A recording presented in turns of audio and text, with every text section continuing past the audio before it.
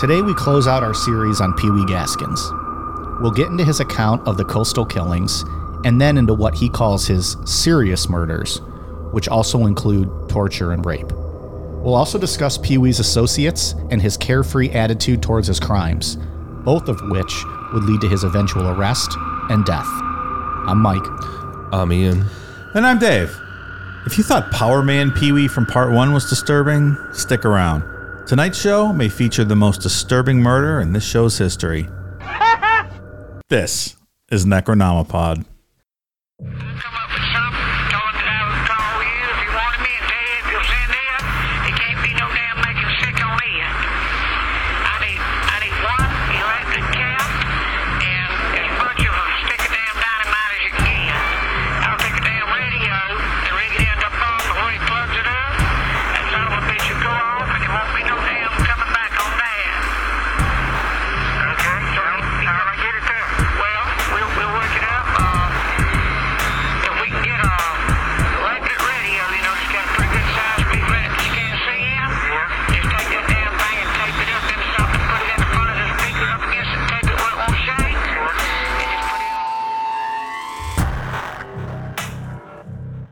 Was this guy 5'4", 120 pounds, maybe, soaking wet?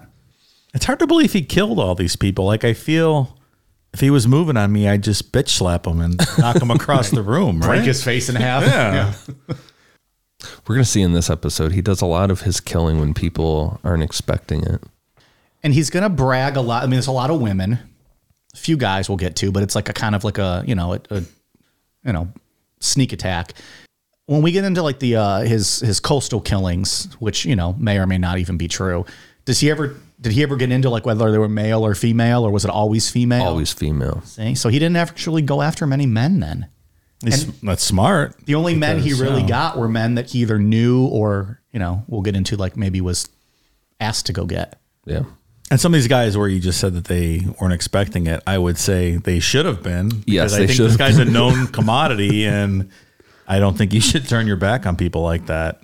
So, yes, it's just I was thinking about that this week, like just a tiny little man capable of all that carnage. Just please save your questions until I'm through.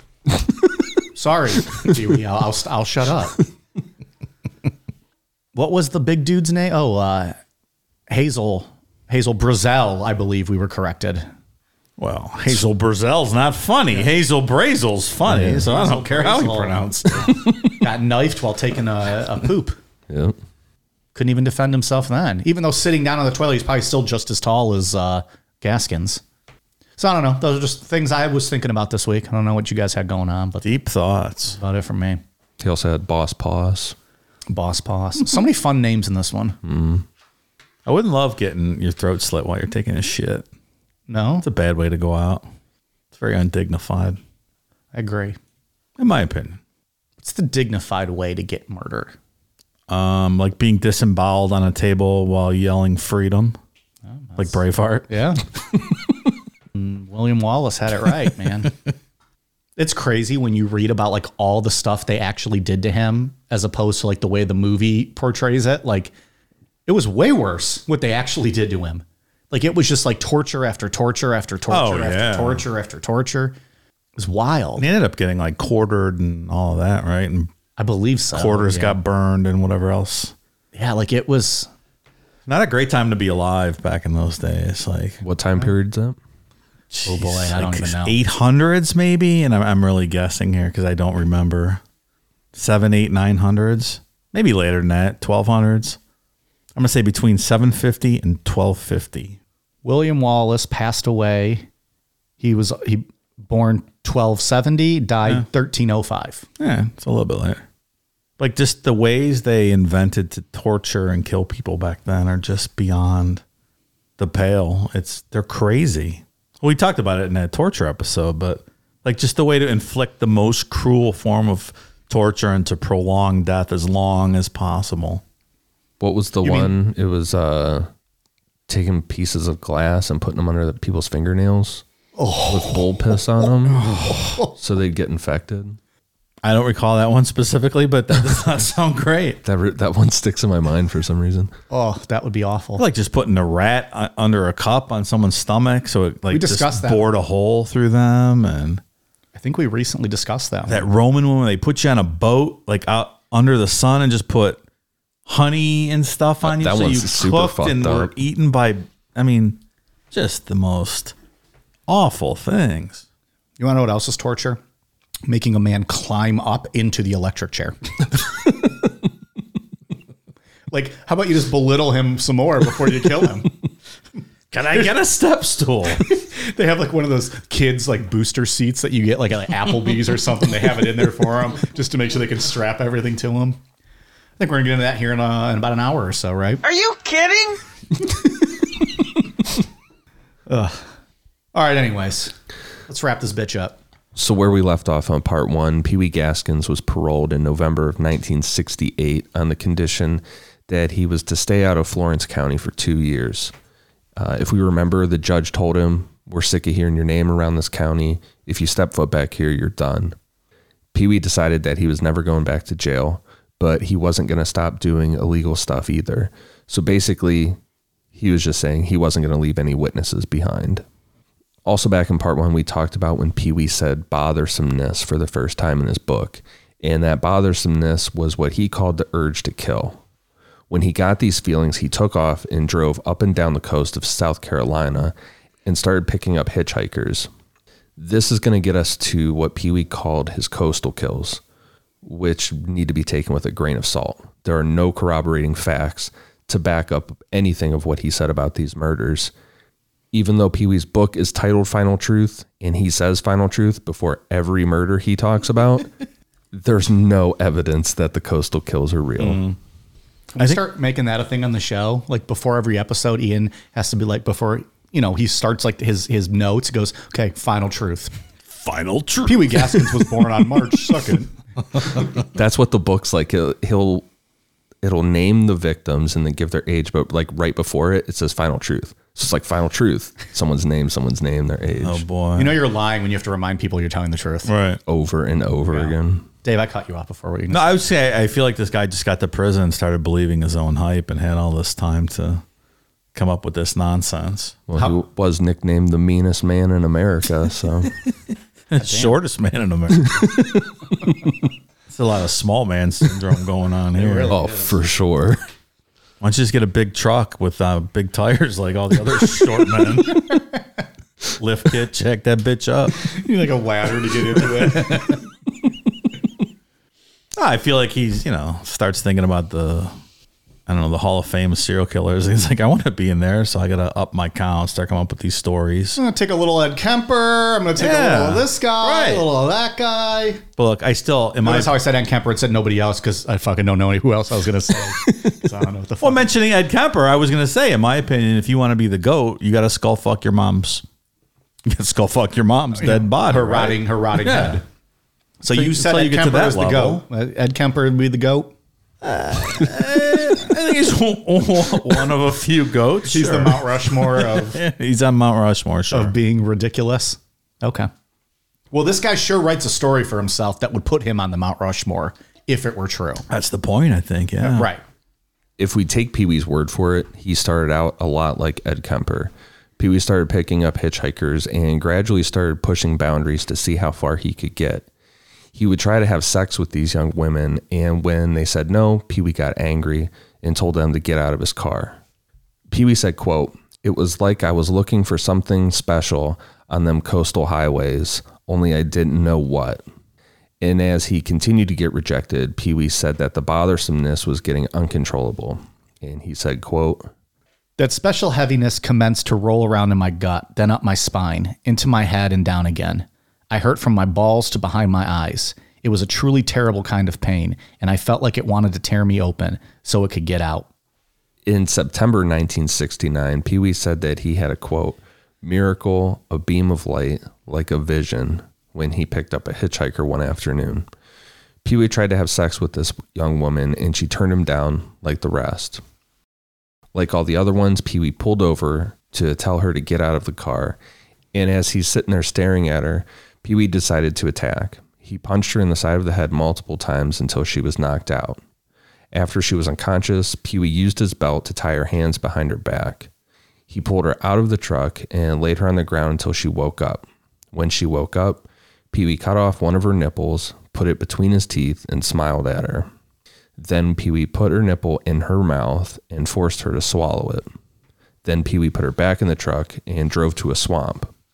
Once he got to a spot he was comfortable with, he took her back out of the truck, bent her over, and put an 11-inch knife in her vagina and pulled up.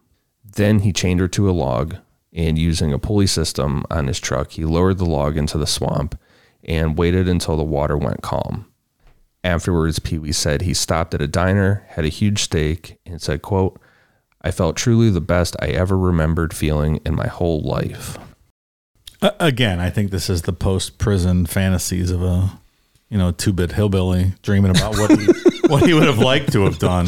Kind of like the College Mike stories. For the record, College Mike never did anything quite like this. Yeah, because, I don't know. This just sounds like... I don't believe this. Yeah, he's just trying to get himself over. We don't have enough time to go through everything that Pee Wee said about the coastal kills. He doesn't really name off actual victims. He just names off stuff he did, like talking about taking molten lead and pouring it in a woman's mouth and all this really fucked up stuff. Man. Fantasies. Yeah. But who knows? We don't know. I think, we'll talk about it at the end, but I think that maybe there was a couple actual coastal kills. I think I was going to say that just a bit ago, like maybe one or two. And then in his mind, he's like, it was so many years. I could, build this up and talk about what I would have wanted to do or, Like there was a base for these stories, but they were highly exaggerated. Yeah. I think that's plausible. Yeah, that makes sense. I mean, if you're willing to kill people and have relationships with, you're probably willing to kill strangers, right? I would agree with that, sure. Well, Pee Wee says that the first coastal kill happened in 1969, and his first, what he called serious murders, started in 1970. We're going to start talking about the serious murders in a minute, but regarding the coastal kills, Pee Wee claimed to average one murder per week driving up and down the coast. According to Pee Wee, the coastal kills lasted until 1975, and pretty quick into his run as a serial killer, Pee Wee lost count. He said, quote, "They're mostly just a jumble of faces and bodies and memories of things I did to them. The closest figure I can come up with is 80 to 90. I finally reached the point where I wanted the bothersomeness to start. I looked forward to it every month because it felt so good relieving myself of it." The first thing that popped in my mind in regards to debunking his claim of 80 to 90 was the Texas killing fields, because that's going on I-45 through Texas. There's at least 30 bodies have been found and almost 800 people have been missing since the 70s. That place is famous, there's a lot of big cases. I want to do a full episode on that. But if in 1970 to 1975, at least 90 women went missing, there would be some buzz around that Especially area. in South Carolina, right? Yeah. A smaller population than, say... Someone would start putting that together. Yeah, I think that's right. Eventually, someone would put that together and be like, why are there so many people going missing along And it would be a this stretch? thing. It would be a thing. The coastal killings of South Carolina. Right. They'd have their FBI people on it trying to find a profile. And right. Yeah, I think that makes sense. No!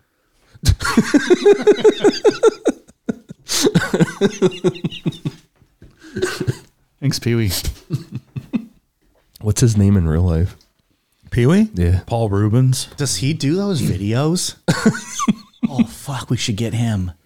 Cameo? Yeah. I don't know. I would love it. Can you imagine? I fucking love Pee Pee Wee for Herman. a Pee Wee Herman one and just to plug Necronomicon. It'd be great. That would be so sweet.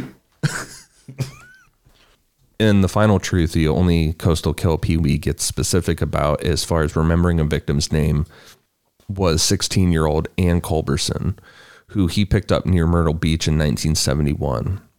Pee Wee said that he remembered her name because she was actually really nice to him. Pee Wee claims that he held her for 4 days where he raped her multiple times.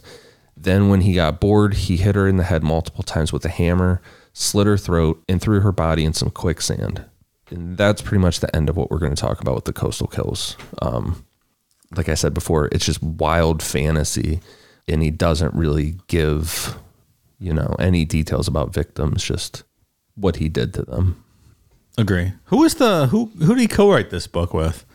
Let me look up the author's name. Like, is this guy a legitimate author? Yeah, he is, and he was. We talked about last week. He got blackballed from the. Oh, good. I was going to say from the community for putting this out. Yeah. Good, because this seems like a bunch of nonsense. Yeah, the guy stopped. He stopped doing interviews and stuff. He just kind of disappeared. A-hole. Also, when you guys were kids, did you think quicksand was like a bigger problem than it actually is? Yes. Yeah. And I thought it was terrifying. It was super fucking scary. I was like, how are we not addressing this issue? Right. Like, I would think, I might just be out for a walk and I would step into this quicksand, and if no one could throw me a rope, I would just sink. But turns out my whole adult life, I've never run into any quicksand anywhere. Isn't that weird? I think in reality, too, it takes a really long time to sink in quicksand. Like, it was represented in, shows like people just immediately sink below and they're gone. I'm like, holy shit. Why is nobody talking about this? It turns out it's not that big of a deal, though. Who knew? It's probably like you stepped on a soft spot of the ground. You're like, oh, fuck. And then pull your foot back up.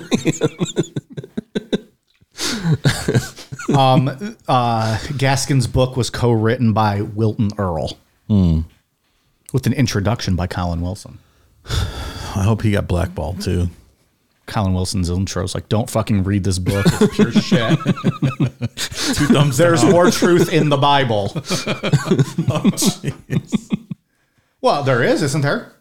It's 100% true, Mike. Okay. Wasn't making a joke. Oh, okay. I Stating a fact. apologize. So in 1970, Pee Wee committed the first of his serious murders, and this one is 100% verified. The first 2 victims were his 15-year-old niece, Janice Kirby, and her 17-year-old friend, Patricia Alsobrook. Pee Wee said that he ran into Janice and Patricia at a local bar, and Janice had drank too many beers and was on the verge of passing out. The girl she was with asked if Pee Wee could give her a ride home, to which he said sure. Janice's friend Patricia went with them in what kind of sounded like she wanted to make sure her friend was okay because Pee Wee is a known creep, which we know is a very accurate instinct on Patricia's part. Good job, Patty. Pee Wee was talking in his book that he had been fantasizing about raping his niece for a while at this point. I meant to do that. Oh, my goodness. Pee Wee took them to get some coffee to maybe sober Janice up, and not long after, Janice threw up.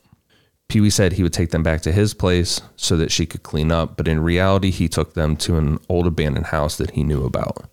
Once they were in the house, Pee Wee put a knife up to Janice's throat, but Patricia came from behind and blasted Pee Wee in the head with a 2x4.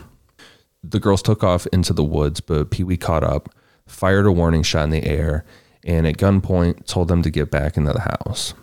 Once back in the house, the girls fought back again, but this time Pee Wee pistol whipped both of them, knocking them both unconscious. At this point, Pee Wee put Patricia in the trunk of his car and left Janice in the house.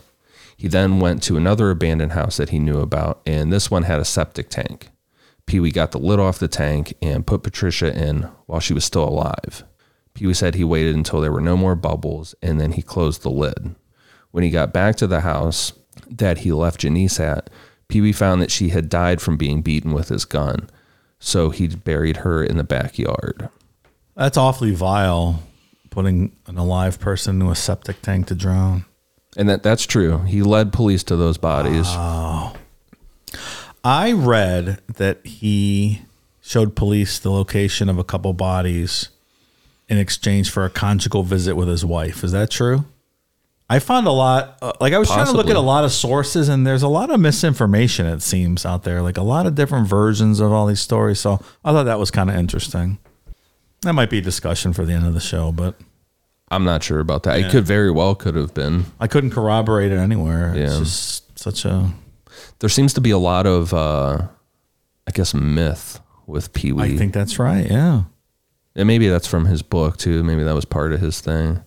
Yeah. It seemed that we got a lot of messages I did on Instagram of people saying, like, oh, a family member of a friend of a family member knew Pee Wee, back in the day. I had a lot of those. Really?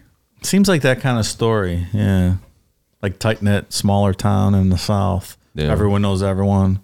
Everyone's kind of like a semi-criminal who knows everyone's business. Like they all have their toe in something. And Well, they all come from bootleggers, right? something like that. Running Sure. from the law, getting those hot rods, souped up, racing them on NASCAR tracks. formation. Yeah. You said it, not me. Obviously, the police saw that Pee Wee was the last one to be seen with the girls, so they started pushing on him for info. Pee Wee told police that the girls were talking about California a bunch, and he said that he dropped them off, and at that point, they got into a car with some boys that he had never seen before. The police were suspicious, but they had no evidence and nothing to go on, so the girls were chalked up to being runaways. I mean, he seems like a likely suspect, right? His prior record. Maybe you should have followed him a little longer. I don't know. It's like, I don't know what to tell you. I think they ran off to California. Okay. Okay. Barney, he says he doesn't know nothing about it. Let's go talk to Floyd the drunk. I think you mixed up some names there, pal. Wasn't Floyd he was the barber. Oh, is Floyd the barber? Who's the drunk? I forget his name. Oh, close enough. Yeah. Sorry, my Andy Griffith trivia is not quite what it should be. I don't know either. I used to watch it all the time. It's a good show. I did not. So Old wholesome television. Barney Fife is hilarious. Barney Fife is hilarious. He was never allowed to. He was allowed to carry his gun, but it wasn't allowed to be any bullets in it. He was funny on Three's Company too. That guy Don Knotts. Yeah, he really was. I didn't watch. He's a lot a of funny Three's guy. Company, but Don Knotts was good. Oh fuck! What's the drunk's name? I'm gonna have to look it up while you guys are talking. Go ahead, Ian. A month later, Pee Wee kidnapped, raped, and murdered 13-year-old Peggy Catino. Pee Wee said that Peggy had given him an attitude, a lot like the girl we talked about in part 1 that told Pee Wee he wasn't shit and he hit her in the head with a ball-peen hammer. Pee Wee said he let it go, but a couple of days later, he was sitting at his favorite restaurant, the Crab Tooth, just dwelling on it, getting madder and madder. So to make sure that he had an alibi, Pee Wee went to a bar that he was a regular at in Charleston and made sure that everyone saw him. Then, without saying goodbye to anyone or anyone noticing he left, Pee Wee drove back to Sumter County where Peggy lived. Pee Wee raped, tortured, and murdered Peggy and then left her body to be found on purpose. Peggy's case was given special treatment because her father was a senator, but Pee Wee was never taken serious as a suspect. A guy named William Pierce went down for the murder, but William Pierce was also a piece of shit. Like, he wasn't some innocent guy that was going down for this. He was on his way to life in prison for rape and murder that he 100% committed. I think that's pretty smart of him to go to the bar, see everyone, make yourself known, then just kind of slip out. It really is a good move. I mean, Yeah. He does it multiple times. it's a good plan. I just picture him going up to everybody, like tapping everybody on the shoulder, like, it's me, I'm here. Hey, how's it going? Yeah. Because like you don't want to make a big Absolutely. scene to where like everyone notices when you're not there, but like just enough that like everyone sees you, knows you're there. Yep. You're gone for a bit, and then you come back, and everyone's like, "Oh, hey, I Yeah. hadn't seen you in a bit." Right. Look, Andy, they saw him at the Crab Tooth. It wasn't him. It is Otis, by the way. Otis the drunk. Otis was the That's drunk. it. Yeah. Floyd the barber, Otis the drunk. Yeah. Couldn't have been Pee Wee, Andy. Barney the deputy, and obviously Andy the sheriff. Little town called Mayberry. maybe Opie killed her. That was for sure Aunt B, right? Even though Pee Wee had killed for sure 3 people, and if you believe the coastal kills, it's a lot more, Pee Wee wasn't keeping a low profile at all. He never stopped being a suspect in the disappearance of Janice and Patricia, but that didn't faze Pee Wee. He bought a Cadillac hearse and started driving it around town. Pee Wee put stickers on the hearse. One said, "We haul anything," and then he added the words alive or dead. And another sticker next to it that said, "Support your local sheriff." Now look, given the fact that it's him doing it, it's repulsive. But in general, that'd be fucking hilarious. Yeah. Just riding around town in a hearse you bought, off a lot somewhere, just with these ridiculous stickers on it. It's unbelievable. It's a little funny. He also attached a crank siren to the roof of the hearse, and he would crank it around town. specifically past his favorite bars to fuck with people, make them think the cops were coming. Not to be confused with my crank siren, which goes off every time Britney Spears has a new Instagram post. They've been pretty good lately. I know. She was naked all over the beach. Oh, to be that water, Dave. She looks pretty good, I got to admit. She still can't sing, but she looks pretty good. She can't really dance. She looks like she's been The dancing is stung by really a odd. bunch of wasps when she dances. Yeah. So anyways, check out her Instagram. You know, the interesting thing that I forgot to put in the outline is that Pee Wee was completely sober. He never drank alcohol. He was straight edge his whole life. Yep. No alcohol involved in any of this. So he's drinking Red Bulls up there at the crab tooth all night. No drugs either, I'm assuming. No, So nothing. That's interesting. Sure. So yeah, he would just show up and have Coke and stuff at the bar and be doing this stuff sober. To be able to Driving do around this with- sort of stuff sober is a whole nother level, I think. Do we talk about a lot of guys who are addicts that when they do their killing? Or is it just people that, would drink and be social as, like you hear, go back to him, but like Ed Kemper would drink at the bar with the cops, and who else was it? Was it Gacy would drink? Yeah, he always threw bars. parties and stuff. Yeah. Jeffrey Dahmer used to have to get blackout drunk to dismember That's people. right. That's right. I remember that. Did you guys know he was killed in prison? Oh yeah? I didn't know that until we did this show. What? Learn something new every day. Pee Wee was also going as far as to tell people that the reason that he drove a hearse was because he needed a lot of room to haul his murder victims to his private cemetery. Like he would just be like, oh yeah, it's because I kill so many people. Hiding in plain sight. And they're like, oh yeah, right, Pee Wee. Ridiculous. In March of 1971, Pee Wee committed another one of his serious murders, this time of 20-year-old Martha Ann Dix, who went by the nickname Clyde. Martha was a black woman who worked at the same auto garage as Pee Wee did, stripping cars. This area was insanely racist. Pee Wee talks about Klan rallies and shit in the book. There's some very offensive language being used in that book. In South Carolina? That doesn't make any sense. No. I don't believe it. And there's murders we're going to talk about that race was clearly the motivating factor, but Martha was different. And I don't know if it was like this thing where because she grew up in that town, she was just accepted, like she's one of us. But she was like one of the guys, and she would talk shit right back to everyone at the garage. Everyone at the garage fucked with Pee Wee because how it's told is that Pee Wee was hilarious when he got really mad. I bet he was. They'd piss him off and then do one of those things like you hold his head and he's just like swinging at the air. Let me go. I'm going to get you. I'm going to kick your ass. Like, sit the fuck down. You stand up on a desk and he can't get you. Put out mouse traps. He gets caught in them. So clearly being sarcastic, Martha started telling guys in the shop that her and Pee Wee were hooking up, which was getting under Pee Wee's skin. Then Martha bumped it up to that she got pregnant by Pee Wee and that the baby was going to have her last name, so it would be named Pee Wee Dix. That's pretty funny. Everyone thought it was hilarious. I'm a big fan of Martha. Right. So yeah, everyone thought it was hilarious, but it sent Pee Wee over. One night he lured Martha to that abandoned house on the promise of some weed and alcohol. Pee Wee said that he forced her to drink a drink that was spiked with some kind of poison. Then once Martha was dead, he weighed her down and sunk her in a nearby creek. This next one is confirmed as far as the two people we're going to be discussing, that they were murdered by Pee Wee. But there's two versions. This one that I'm going to talk about, and then Pee Wee's final truth. This is the part that we alluded to last week, so I think a disclaimer is probably good, right? Skip ahead a couple minutes. Yeah, this is, and we said it how many times as we've done the show, like the worst case we ever talked about. But this particular description is pretty off the chart vile, and nothing worse comes to my mind. And again, we don't even know it to be true. It's just what he wrote in his book, but it's still just disturbing and fucked up. Yeah, we know that these two victims, they were definitely murdered by him.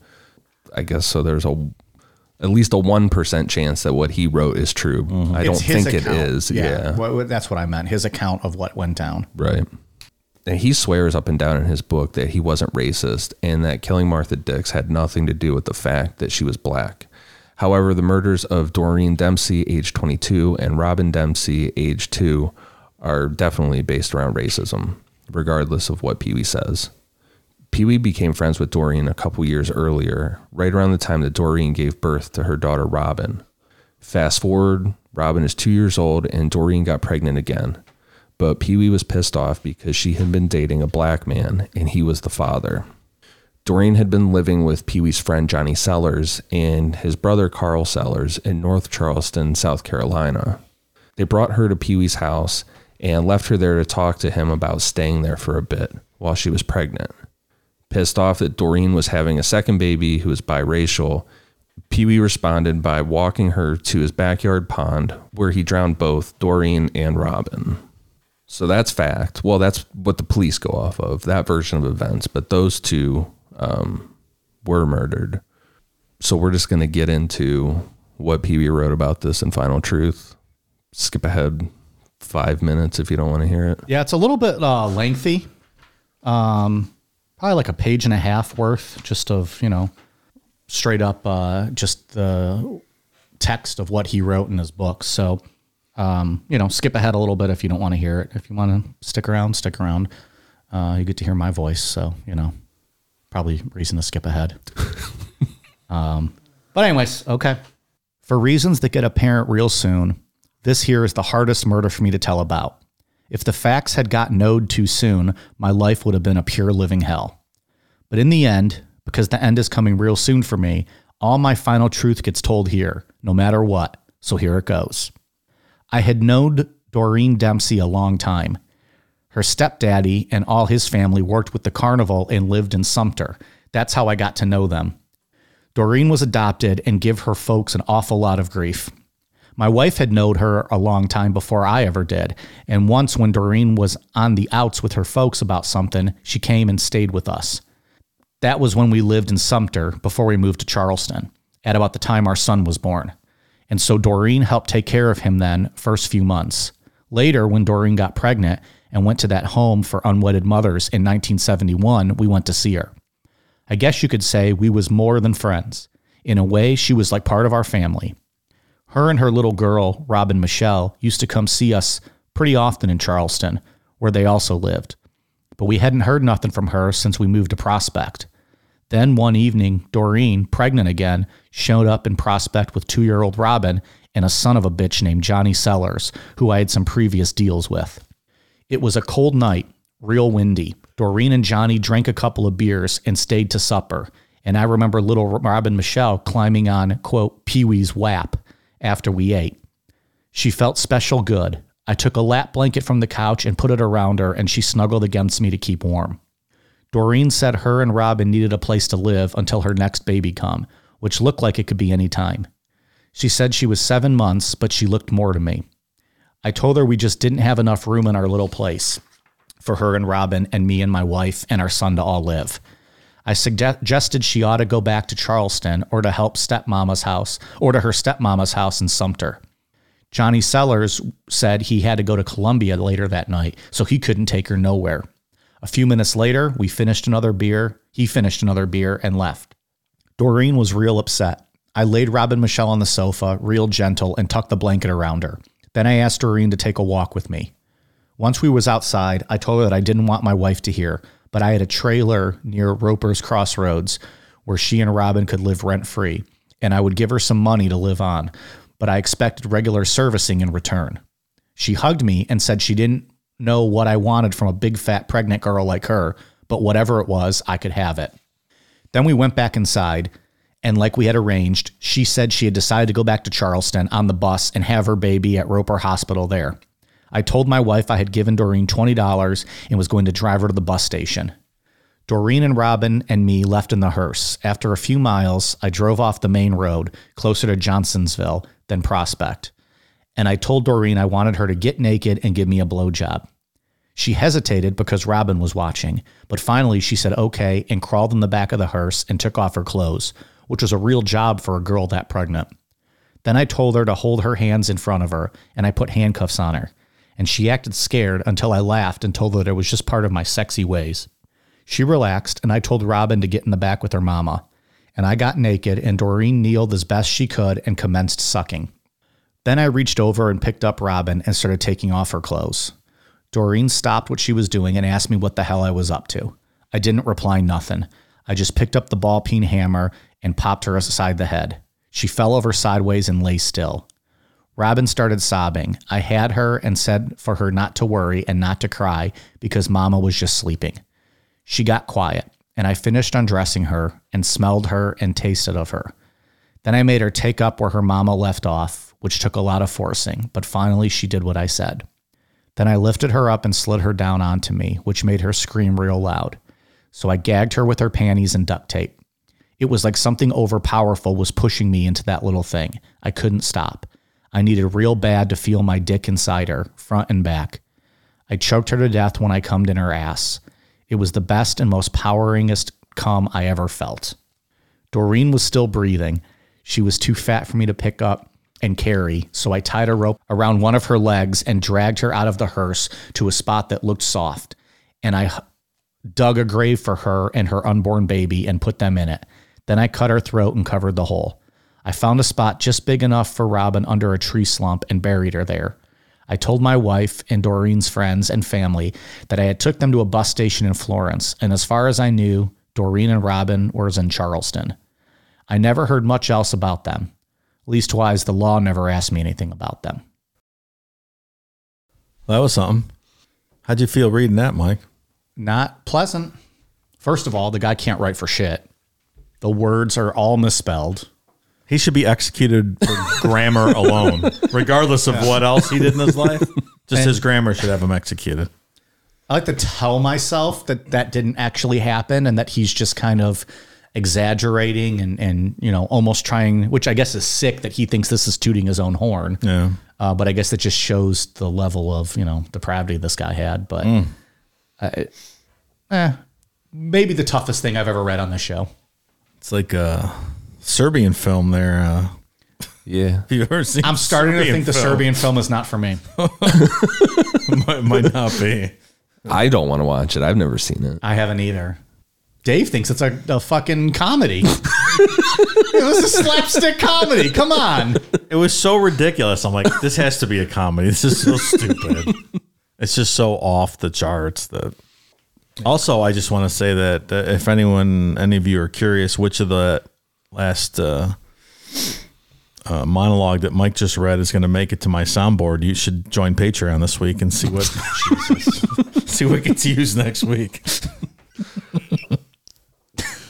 It'll be interesting to see based on the words I was forced to say. Cummingest. That's Cummingest. Going to the soundboard for sure. Was it Cummingest? Is that not right? Poweringest? Oh, poweringest cum. That's right. Yeah. That was my most poweringest cum. Jesus. So I don't know. Yeah. I'm not buying it. I think it's a nonsense. Yeah. I don't know if I'm not buying it because I don't want to buy it or if I just truly don't believe it. But either way, like just.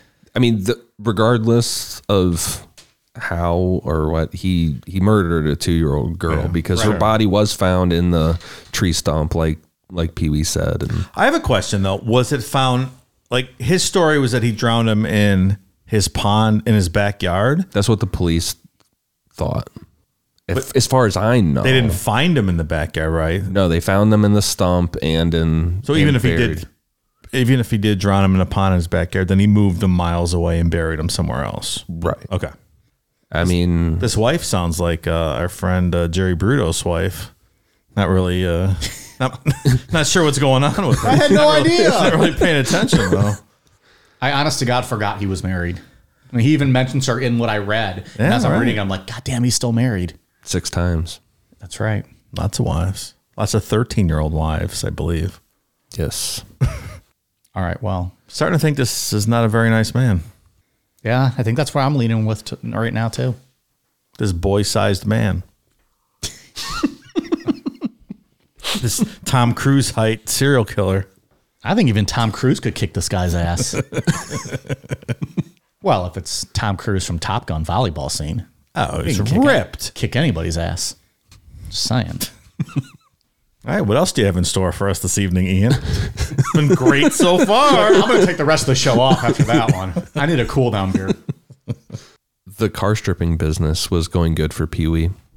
The garage where he worked was making a ton of money stripping stolen cars, and Pee-wee was kind of the head of the operation. After Doreen and Robin's murders, Pee-wee ran into trouble with his stripping business, specifically with 22-year-old Jessie Ruth Judy and 36-year-old Johnny Sellers, who Pee-wee referenced in that shit Mike just read. What the police say happened here is that Jessie's ex-husband, James Judy, paid Pee-wee to kill Jessie and Johnny because Jessie had been having an affair with Johnny. James Judy was convicted of these murders, but Pee-wee says that James Judy had nothing to do with it. Pee-wee admits that there was all this cheating stuff going on, and in Pee-wee's words, James Judy and Johnny Sellers, quote, never saw balls to balls about nothing. But these murders were all on Pee-wee. Pee-wee said that he shot Johnny Sellers in the back of the head after Johnny started complaining about money he was owed after he and Pee-wee had sold a stolen boat. And then just because Jessie Judy was a witness, Pee-wee stabbed her to death. He buried them in the woods right where he killed them in the same grave. Again, small town, incest, crime family. Everyone knows everyone. Everyone's connected somehow.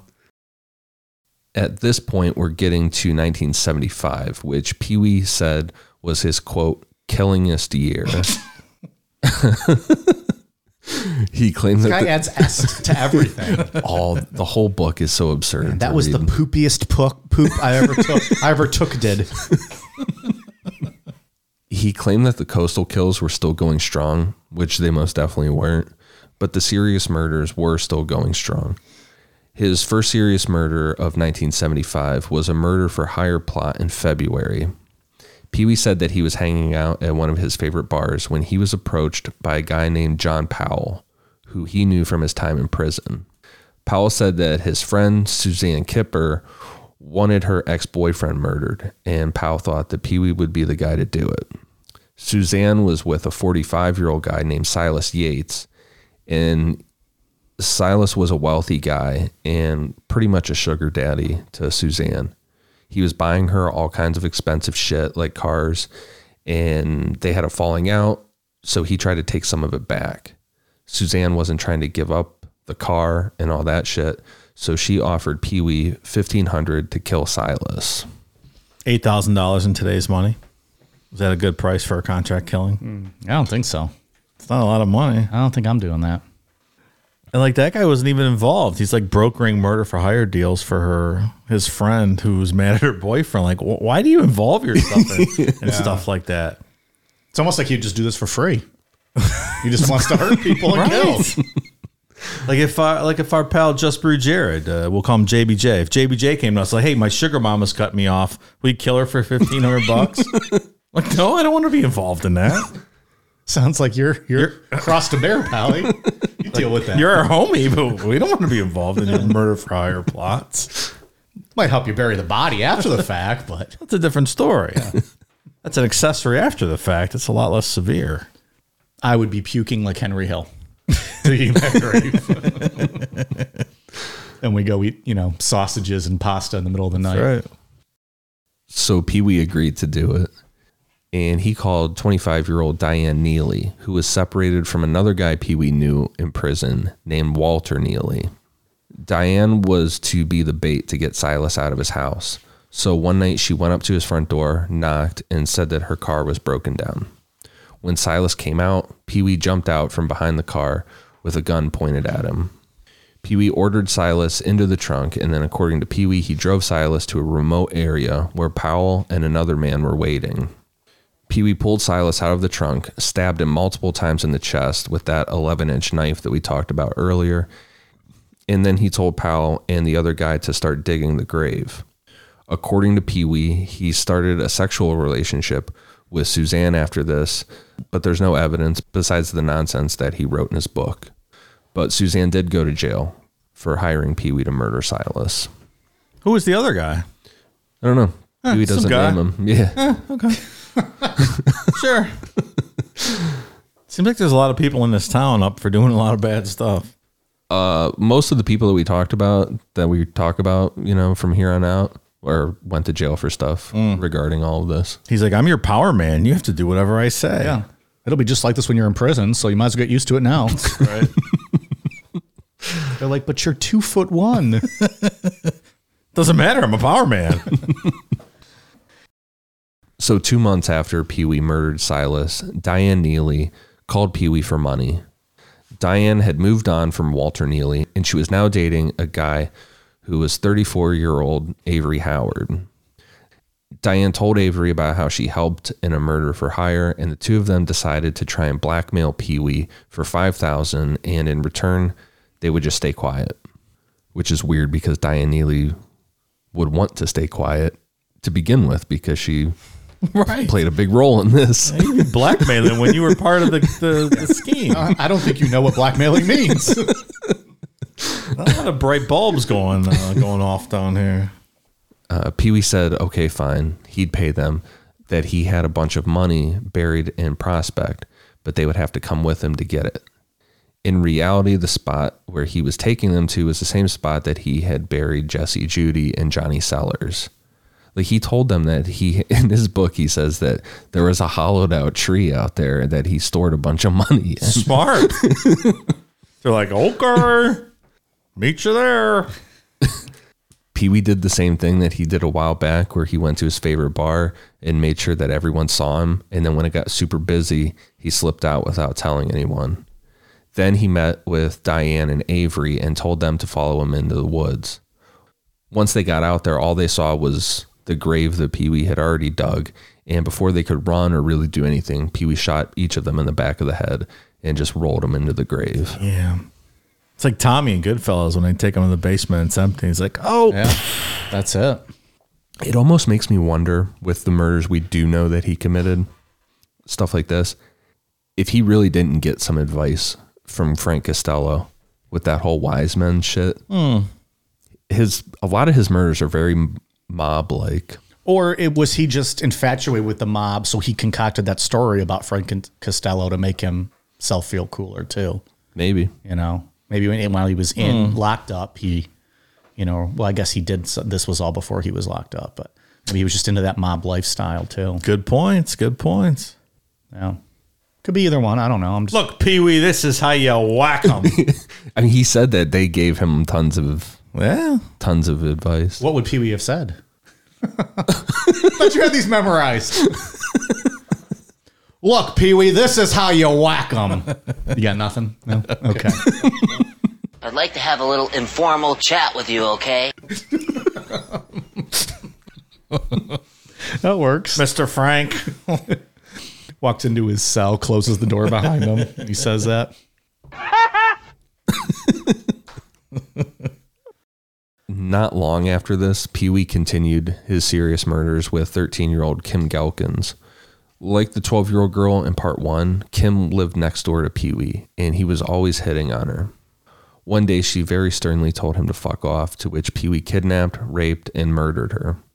Pee Wee then buried her body next to Silas Yates. Kim's father and one of her teachers knew this wasn't like her to just run away, so they pushed the police enough that they started looking into it as an actual missing persons case. And at that point, police started to take the shit that Pee Wee ran his mouth about a little more serious. Probably about time. Well overdue, yeah. The last 2 murders Pee Wee would commit for sure before he was arrested were the murders of Dennis Bellamy, age 27, and John Knight, age 15. The 2 of them were half-brothers, and Dennis Bellamy was the biological brother of Diane Neely. I see you shaking your head. Everyone's related. So Dennis Bellamy was the biological brother of Diane Neely, who Pee Wee had already murdered. Dennis and John Knight broke into Pee Wee's garage where he was doing all this illegal shit, and they stole almost everything. So Pee Wee called Walter Neely, and within this web of terrible people, Walter Neely is at the root of how all of these people knew Pee Wee. We said earlier that Pee Wee knew Walter from prison, but specifically, Pee Wee said that he was Walter's power man in state prison. I'm your power man. So Pee Wee was sexually assaulting Walter Neely. Oh my God. The whole power man thing. So they emptied out his whole garage and stole everything he had. This 15-year-old kid and the brother of Diane Neely. Right. Are you kidding? My garage is empty. I kept thinking about that all week last week. Like, what if Pee Wee's Big Adventure was this story and Pee Wee Herman played Pee Wee Gaskins? Great. Be a hell of a movie. That's some deep storytelling. I'm trying to slit your throat.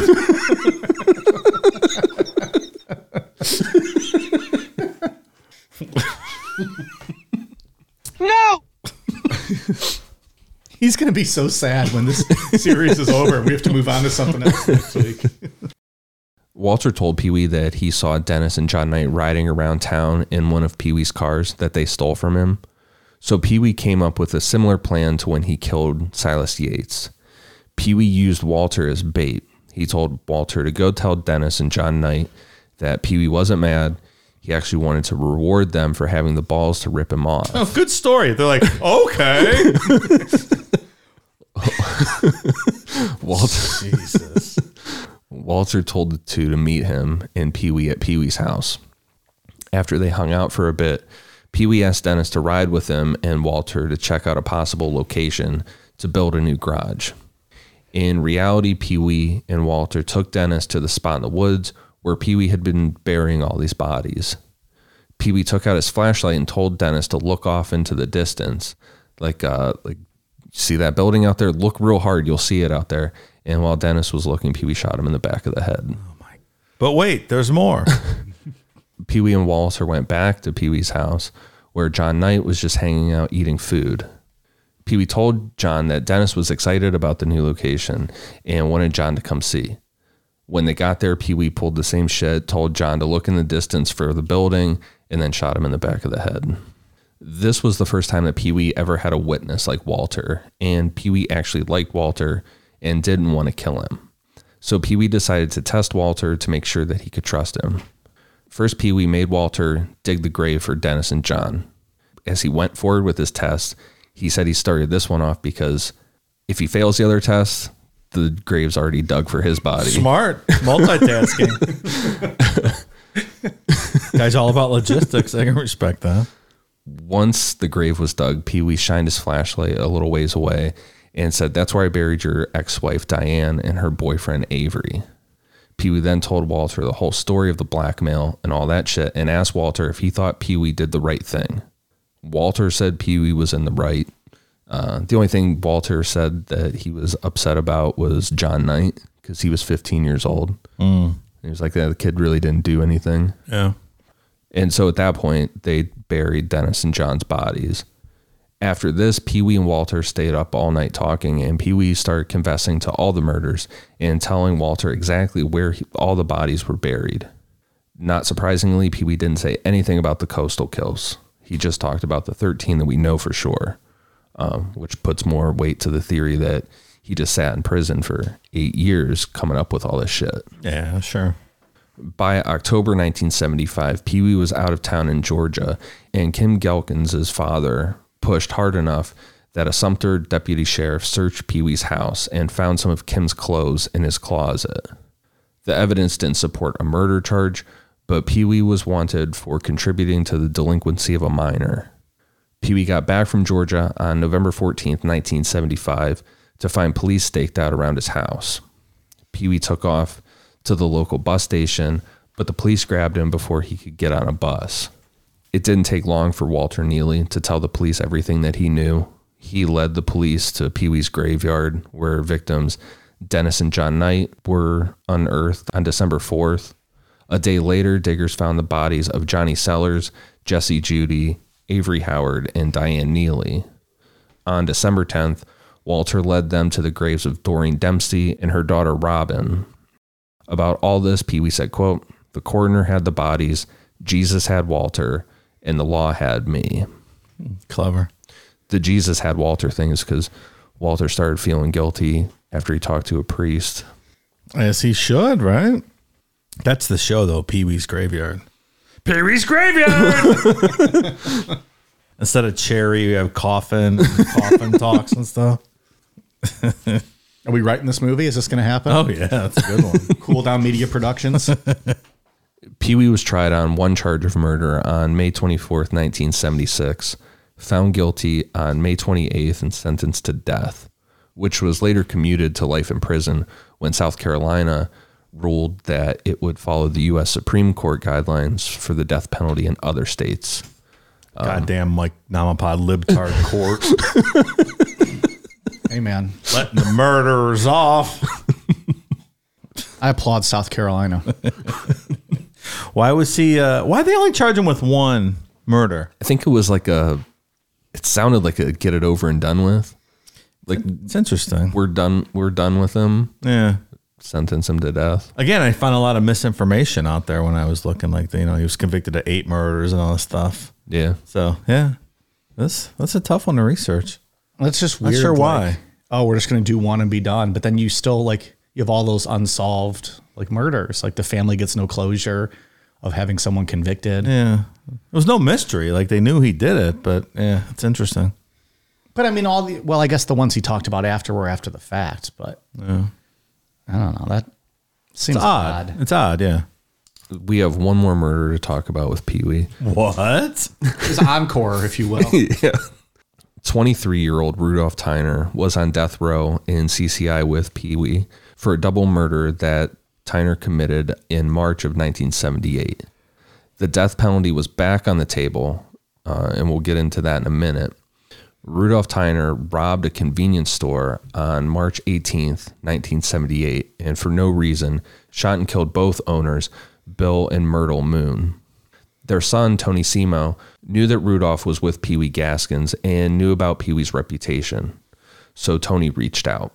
And Tony got this information from like he was shooting the shit with a construction worker with like a group of guys at the bar.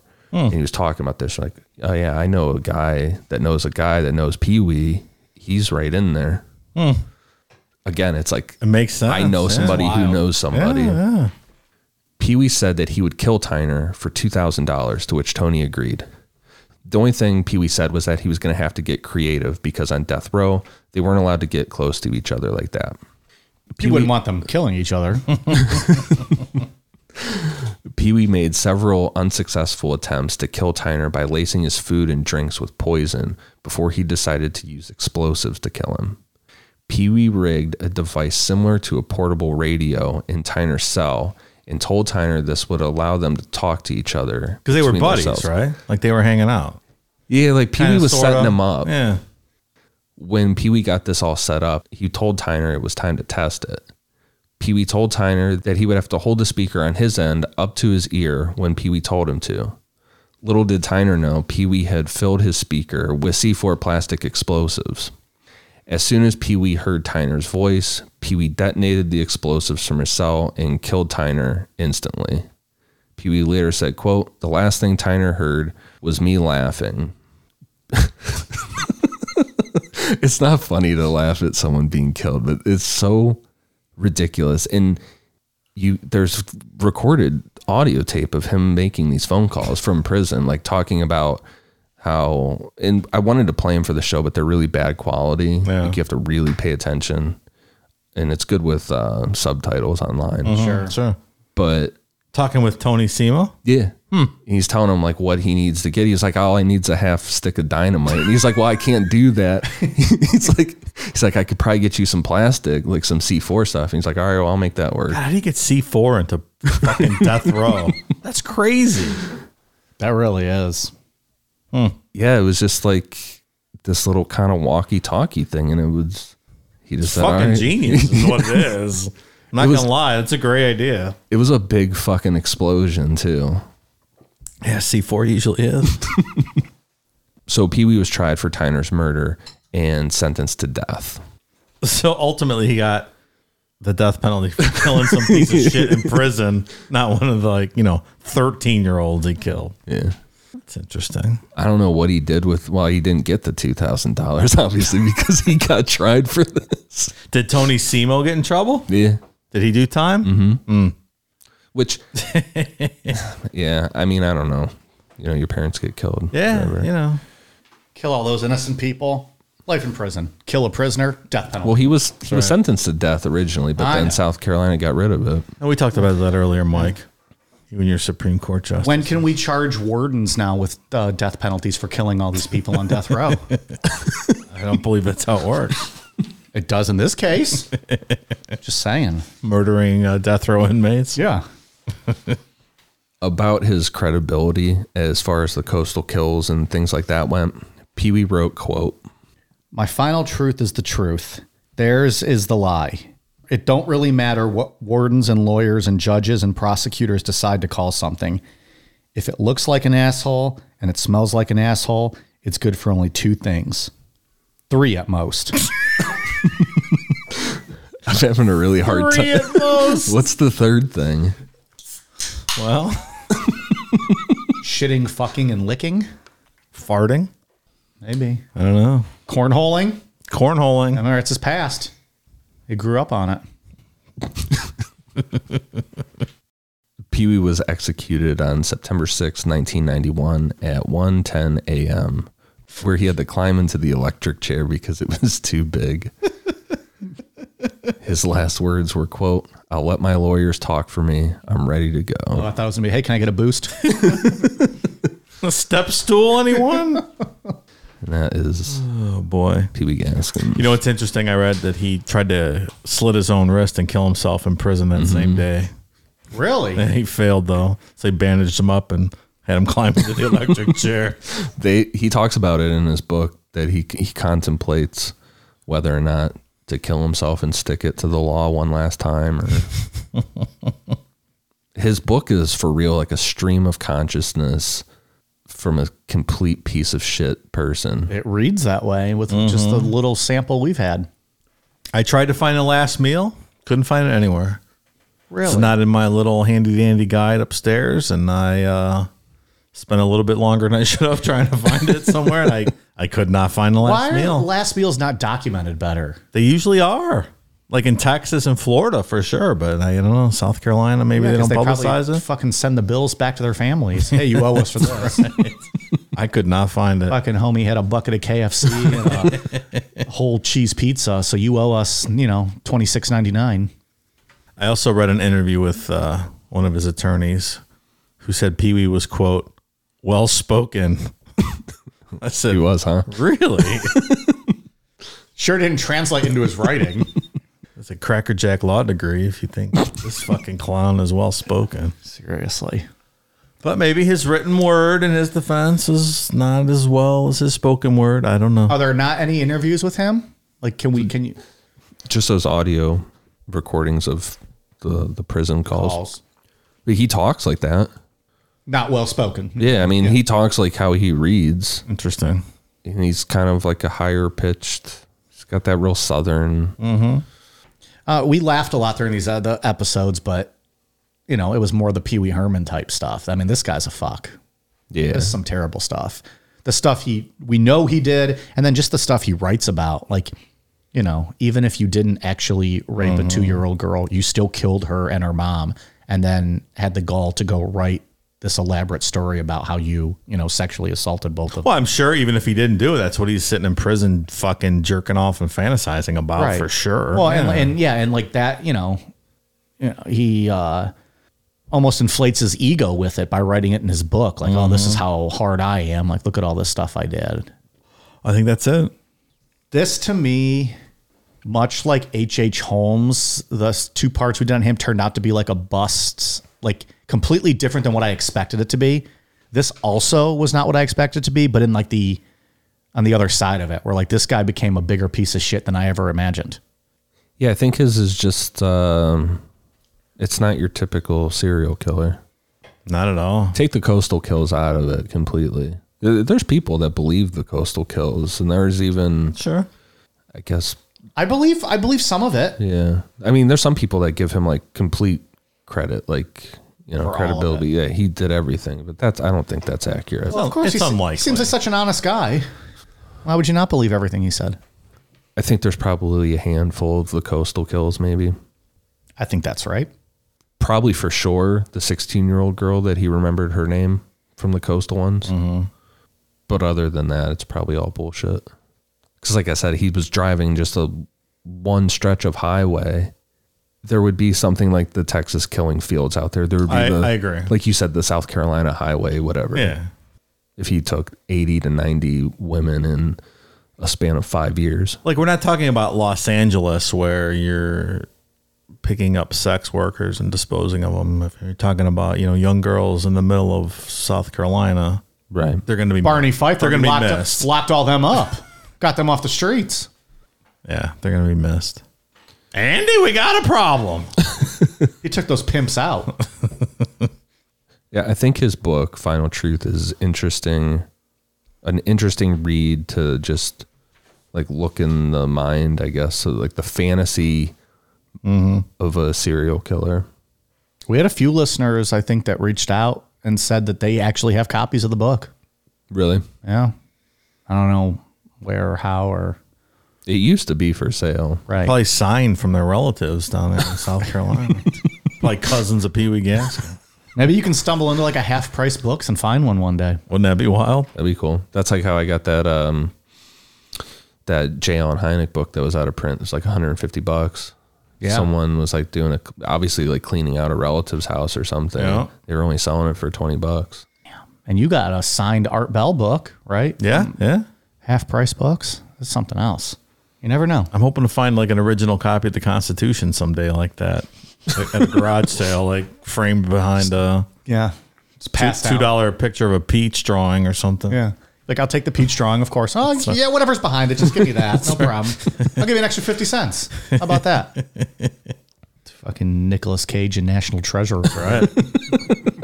So I love it. I love that movie so much. But both of them are really So good. good. They're really good. I've never seen those. Really? Wow. Might be the only good thing Nicolas Cage has ever done. I don't know about that. Let's not get carried away with ourselves. What? Because Con Air is so good. Nicolas It is not. Cage's Southern accent in Con Air is second to none. It's so fucking good. I love Con Air so much. Chappelle's in it. They throw him out of the plane. He lands in like some small hick town on the top of a car. He really should have gotten an Academy Award for that movie. So good. Best use of accent ever in a film. Nicolas Cage, Con Air. They should call it the Nicolas Cage Award moving forward. It should. It's so good. He's got that mullet. Well, darling. So good. I don't rightly know. What's the one with Travolta, Face Off? Oh, Face Off's great. That's all right. That's a good movie. Nick Cage is all right, I guess. They made such good movies in the 90s. They're so fucking Did good. they? Oh, They're yeah. so bad. So good. There was rumors that they were trying, Sylvester Stallone was trying to get him for one of the Expendable movies. You know, because they always just get every actor that's ever been in any action movie, which I'm a big fan of the Expendables series, by the way, because it's just We know. ridiculous. It's ridiculous. With Dolph Lundgren. Yeah, It's great. But it's so good. But I think they're making one more. The rumor is there's one final installment coming out. Maybe they'll get Nicolas Cage. Maybe he'll resurrect his Con Air character or something like that. Bring back his Southern accent. They should absolutely. I just read today that Nicolas Cage wants to do a Batman movie as that villain with the big giant head. Did you read that today? No. Oh, Mr. Big Head is his name. Is his name Mr. I don't Big know. Head? But, I know. The guy who looks like a penguin's called Penguin. The guy who tells jokes is the Riddler. Or the Joker. I can't remember the villain's name, but I'm going to look it up. The guy who Great. tells riddles is the Riddler, is what I meant to say. that's true. So he's got a big head. He's Mr. Big Head. The guy who has two faces is Two Face. It might be. They're not as I don't know. creative with the names. I'm not a big Batman guy, but Egghead. Egghead. That's Damn it, I was so close. Why don't I like? Why the fuck does Nicolas Cage want to be Egghead? I don't know. It'd be great though. I love the horror movies that he's in recently, like Mandy. Yep. Color Out of Space was really good. whatever that fucking Fantasyland? Is that what it's called? whatever that one where he's like in the Chuck E. Cheese type place. Yeah. I haven't watched that. You mean yet. Gone in 60 Seconds? I love Gone in 60 Seconds. Did this just become a Nicolas Cage podcast? Cage-a-nomapod? You cannot beat a Nick Cage movie. Pig. Pig was great. You guys have been talking about that one a lot recently. All right. We're pro Nicolas Cage, I guess, on this podcast. I really do. I love the National Treasure movies. Those are really good. First one more so than the second Agreed. one. But very, Agreed. very good. Yeah, the first one, dynamite. The Con Air slander is just not great. It's just someone. I don't even remember when I first watched it, but they were telling me how great of a movie it is. Within 30 seconds, I was like, "This is a joke, right? Like this is a comedy. Like this is not for real." What's the name of the guy from the CSI with the Who opening? The guy, like the redheaded guy. He's in a movie with Nicolas Cage where I know who you're talking about. I don't know the movie. Nicolas Cage is like a criminal and he can't eat food with metal utensils. Does this ring a bell at all? No. So good. What's that guy? Did you dream this? No, He can't eat them. He can't eat with metal utensils. yeah. Because he's like That's dangerous, Like or hurts is it his like teeth or something. Oh, he's like and an it was like X-Men. some weird plot point. like it's his weakness? What's that guy's name? No, you and I got to fill time while he looks this up. You know how many movies Nicolas Cage has been in? He's going to have to fucking scroll through IMDb. That guy's been in like 900,000 movies. I'm gonna go backwards. What's the CSI Miami guy's name? That's probably better. I don't know his name. David Caruso. Now I'm gonna He's go in 4 movies. Jade. That's a good movie. Jade? Yeah, with that Linda Fiorentino from Men in Black. All right. That's a good movie. But this is a Caruso movie, not a Nicolas Cage movie. Right. This is Nicolas Cage hour, Dave. Come on. Well, I tried to work backwards. I thought it'd be quicker. How many fucking movies is this guy in? He did a lot. I apologize. I can't find it. Maybe type in both in their names. Yeah, just type in both their names on Google like a normal person would probably have done, but I didn't even think of that either. Kiss of Death. That was easier. That was good. Kiss of Death. 1995. And it's about Told you 90s, man. It's about a Best man movies. who can't use silverware. That's what you're telling me right now. He's a criminal, and for whatever reason, he didn't like to eat silver. He didn't like metal Well, silverware. then be like fucking all the rest of us. Go to Chipotle, get your bag, and fill it with forks and napkins, and go home. They have good It's all solid plasticware. plastic cutlery at That's- Chipotle. Any decent human being goes to Chipotle and leaves with sackfuls of cutlery and napkins. Smart. You need a tissue? Here's a Chipotle napkin. You need to clean up after a meal? Here's a Chipotle napkin. You need to wipe your ass? Here's a Chipotle napkin. All right. Final thoughts on this? I like how we ended the show here. I don't know. I didn't really know much about this case. I guess in depth, it was. I don't know. The guy's just more or less a criminal, just killing people in the course of his criminal activities, more than a predator serial killer. It seems like Yeah. to me. I don't think there was any bothersomeness or any of that shit. Like he had this urge to kill, and I think you got a lot of time to kill in prison, and yeah, you come up with stories because you know you're getting executed at some point. You're like, this is how I want to be viewed by future generations. Yeah. As a master criminal, you know, super predator kind of guy, and I just don't think that fits. I think a lot of it goes back to like that little man syndrome. Like he just loved being known as a hard ass and like a tough guy. Power man. Yeah, power man. I think that's right. I think that the boys' reformatory was a big issue into why he turned out the way that he did. Like getting his ass whooped and raped by in there. 20, what was it, 20 some guys? Yeah. It certainly didn't help. No. I mean, I know that he participated in a rape. He was already going on a path. Right. Maybe he could have been steered off that path.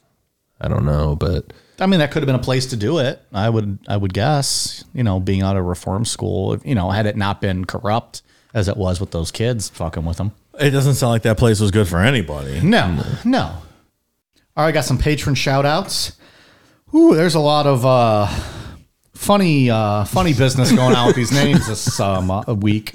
So from here on out, I am literally going to read what is written as their names. I know what you're supposed to fucking do. What are you talking about? Here is what they have. I think it's Visby, Moon Zero Doom, Gabby Dasheff, Speedway Raccoon, Evelyn Valleys, Brent April, Joshua Fanning, Mads, Joshua Foster, Brandy Gwynn, Gurpreet, Gabby, Zalo Molina, Cuckold King 69, Spencer Orr, Jen Buckley, Junior Ramirez, Dana, Shadow Devil 652, Abigail Kazel Berger, Mike's Massive Shaft typed this, Jim Jones Juice, Tanner L, Glizzy _Goblin, Chelsea Lambert, Andrew Vickers, Patchy, Chantel Lazar, Pontus Burgemark, Haley Alanas, Allie Kells, Ash Slay, James Breton, those two hot girls at Freshly Brewed Noir, Ashley, Trudy May, Queef Steam,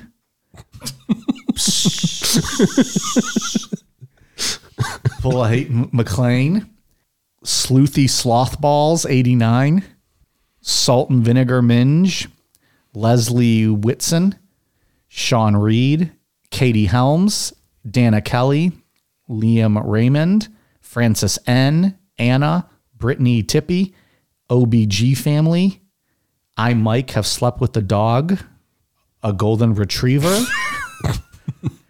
Simon Hunter, Annie Kabza, Zoe Kimes, Nicole Winningham, Alex Crane, Stacy Mahoney, Lindsay, Max Jobert, Lindsay, Ligma Taint, Lyle Swan, Mason Hellman, and Annie Pierce. I feel like I butchered a ton of those names, but what are you going to do? I tried. It's no different than any other week. Well, I tried extra hard this week. Oh, okay. I tried really hard for Nicolas Cage. Do it for him. Anyways, thank you very much. A lot of patrons this week, so appreciate it. There's a guy with your name that was fucking golden retrievers. Yeah, Mike, what are you unusual. doing? You shouldn't go around fucking dogs. I'm glad you admitted it on the show. You know, perhaps reach out to BetterHelp. They can assist you with any counseling needs and services you might need moving forward. Patreon.com/Necronomipod. Also, if you go to the Patreon app and just try to search us, we will not come up because we are listed as adult content. So you either have to click the links that we have in all of our social media bios or actually type in patreon.com/Necronomipod. We typically don't come up in just the regular search bar on Patreon. Held down by the man. It's bullshit. I know. Trying to censor us. Ian, what do you got? For iTunes, I have one for Daryl DJ, Brian D from New Jersey, Dominique RW, and Linux Sensei Dave. Thank you for the awesome reviews. Dave, what do you got? I don't have anything. Well, I'll say stickers still available on the website. There you go. Get them while they last. Necronomipod.com for the stickers. All right. Anything else we want to talk about tonight? Good? I think we're good. Golden? Yeah, I'm good. Golden retriever. Don't get Mike started, man. Mike's cock's all hard now. He's talking about dog fucking. Probably. We are on Twitter, Facebook, Instagram, YouTube at Necronomipod. Amazon.com, search Necronomipod for all of our merch. Necronomipod.com for the stickers. And patreon.com/Necronomipod if you wish to access our bonus content. 3 shows a month at the $5 level, and then the Necronite the movies available at the $10 level. Check it out. All right, you guys ready for a cool down beer? Cheers.